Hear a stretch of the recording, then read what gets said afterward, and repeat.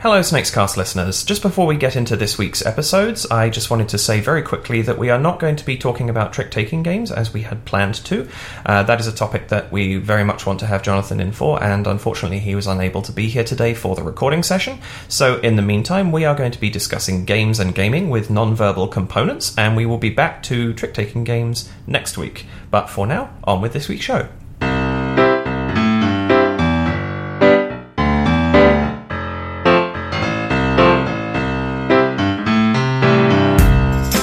And welcome to the SnakesCast. It's Monday, I'm David, and with me today we have Margaret Hild and special guest Rebecca Perry. Hey guys, how's it going? Hey! Hey, how are you?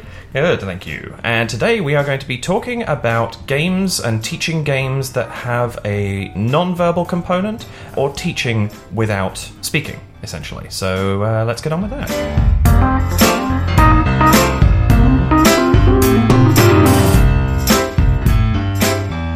And before we start off, just a quick introduction of Rebecca here. Rebecca is an actor, a board game enthusiast, and also a teacher, and has had some experience of teaching particularly children who are non-verbal for a variety of reasons, and so is an ideal person to join us on this podcast. And yeah, let's get going. So we're talking here about games that have a non-verbal component for Monday. Mm-hmm. That's going to be our topic of the day. And what are we talking about with this? What kind of games do we have on that list?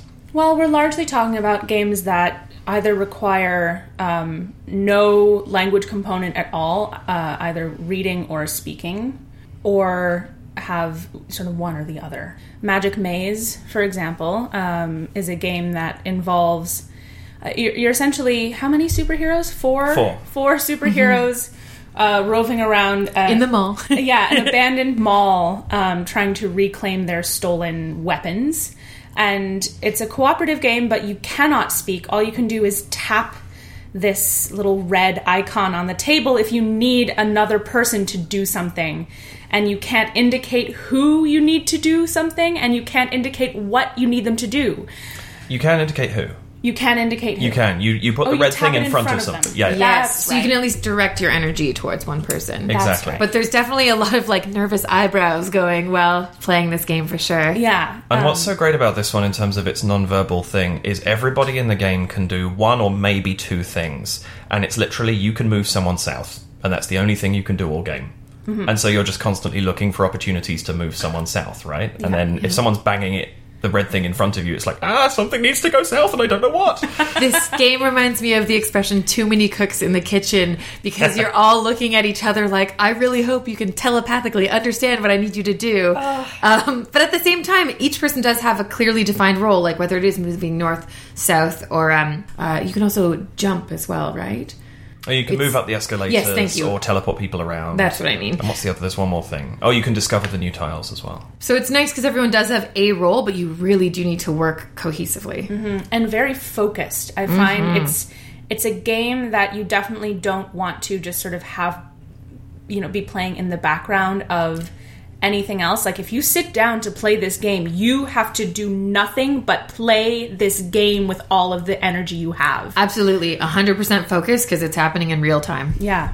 So that's a really fascinating component, is that it's really it's exhausting by the time you get tired to the end, after. because you're all just so concentrated, and by the time you gel as a group, it's really satisfying to play. But yeah, it's definitely not an easy, is it my turn now? I guess I'll just think about this some more while everybody else talks around me. No. Do the thing. It's only one thing you have to do. It's true. I only play that with, serious board gaming friends, not friends that are like, oh, let's go do this for fun. I'm like, we need your focus, friend. Yeah. But it's also, it occurs to me, it's a good thing because you're also focusing on one thing. You're not having to learn multiple roles. So from a point of view of teaching this to someone who is maybe deaf or is unable to sort of communicate fully, which is something we're coming on to on Wednesday, this is also ideal, right? Because you literally just need to say to somebody, you can move things down. Mm-hmm. Mm-hmm. And they've learned their roles. I will say I find the tapping element to be very distressing just for myself. Yeah. So if you're dealing with anyone who is prone to sensory overload, it might not be a good game. Just because it is a very, the more adamant people are, the faster they tap it. And it got me to a point where I just had to say, stop it. I need to actually figure out what you want me to do. If you keep doing that, I'm not going to be able to figure it out. So yeah, that's one sort of... For sure. I think also people that don't... I think sensory overload is a good point, because also, like we just said, it is very hectic, and multiple people could be trying to communicate with you at the same time if there are two different scenarios going on. So it is important to sort of know your boundaries with this game. That's true. Another one... yeah. I was just going to say... Mysterium is another one that comes to mind, and one that I really enjoy playing. And much calmer. It is much calmer because it really is. It's another kind of focus, because you need to really examine everything you're given, especially because you are essentially trying to make clues for yourself. You're given these two abstract cards that could mean a whole bunch of things, and so you need to go, okay, why would the person who's leading Mysterium give these cards to me? And this is an interesting variation, right? Because there's one person in this game who can't speak. Yes. But you could, in theory, actually play the rest of the game without speaking at all by gesturing. And, I'm trying to draw your attention to this colour. I'm going to point at the colour and indicate what I think I'm referring to. But there is one person who cannot speak. Do you want to just give us a little run-through of how Mysterium works so people know what cards Sure. So Mysterium... the idea in Mysterium is that one person in the game, it's a cooperative game, and one person is dead, and they are trying to lead all the other people at the table, who are psychic detectives or psychically attuned detectives, to their killer. And they do this by essentially playing Clue and trying to get you to find a person, a room, and an object. And they do that by playing Dixit, in the sense that they are handing out cards that have these abstract images that reference something. Yeah. And they are not allowed to say anything. The ghost doesn't speak for pretty much the entire game, except for at the end of each round, where you reveal whether the guesses are correct or not, and they can say yes or no.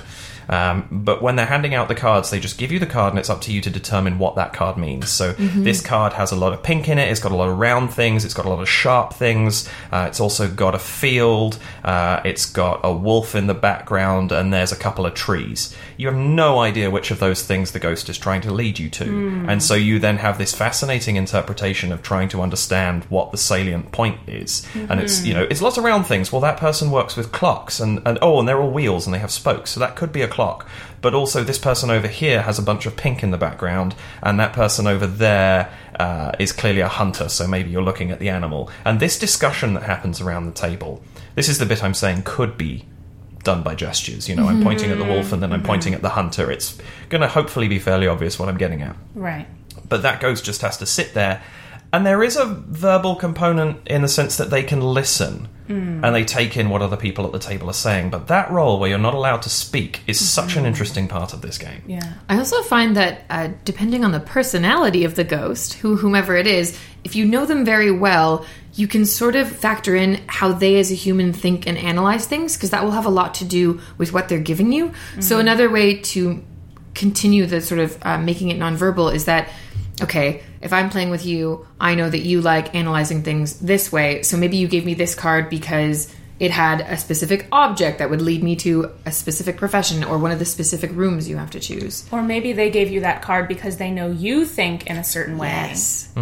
And this is reminding me a lot of Concept. Yes. Yeah. Which is a really excellent challenge if you're playing with people you know or people you don't know, because it's basically charades with emoji. So there's for people who have issues with worrying about looking silly in front of people or acting things out and dancing around. My mother hates that. Oh, and she loves Concept because I come from a family that really enjoys not just trivia, but like getting people to guess things. Yeah. From little clues that you can give. I gave this gift to my parents for Christmas, and we would go downstairs to start the fire, and, Dad had left maybe 2 little breadcrumbs of clues on the board. And then we'd go down later that day, there'd be a few more little clues, and something had changed around, and then by the time we were eating dinner, he'd say, "So did anyone guess?" Oh, that's cute. Yeah. So yeah, it's a really lovely way of still enjoying all of the fun elements of charades without the time limit and without any sort of social anxiety element to it. This comes into the realm of one of those board games where you just throw out the scoring because it's a bunch of rubbish and you just play it for fun. The light bulbs make excellent fridge magnets. Oh, I like it. If anyone's curious about what we mean by playing charades with emojis, I just checked. If you Google Concept Game Board, and just look at the images. The first whole bunch of images is just the pictures of this board, and you'll get an idea of what we're talking about here. Yeah. I quite enjoy that one. Another one that I actually like playing with my family is Queen Domino or King Domino. It's an excellent game. It really brings people together. There's sort of, yes, you're in competition, but there's also that sort of fun element of like, oh, darn, you just grabbed the tile I needed. Now I've got to rethink my strategy. I'm going to take all your sheep now. Exactly. Yeah, King Domino is definitely one of those games where you don't need language to play it, but it really lends itself well to conversation among the group. Absolutely. And it leads to a lot of sort of like wondering out loud of like, darn, now where am I going to put that? And no, I don't know. And, you're counting in your head and you're trying to figure out, should I just make this corner completely inaccessible for the rest of the game? What do I do?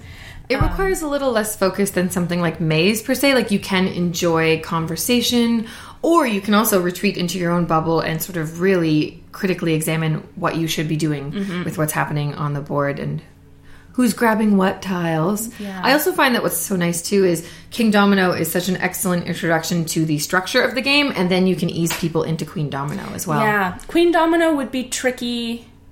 I think it would be tricky to introduce to someone if they haven't been familiar with King Domino. I agree. I think so. It's an added level of it's basically like King Domino Factorial. Yeah. It has a lot more elements to it and a lot more scoring components, and there's a lot to keep track of. It's a lot to keep track of. Bigger jump than I expected the first time I played it, that's for sure.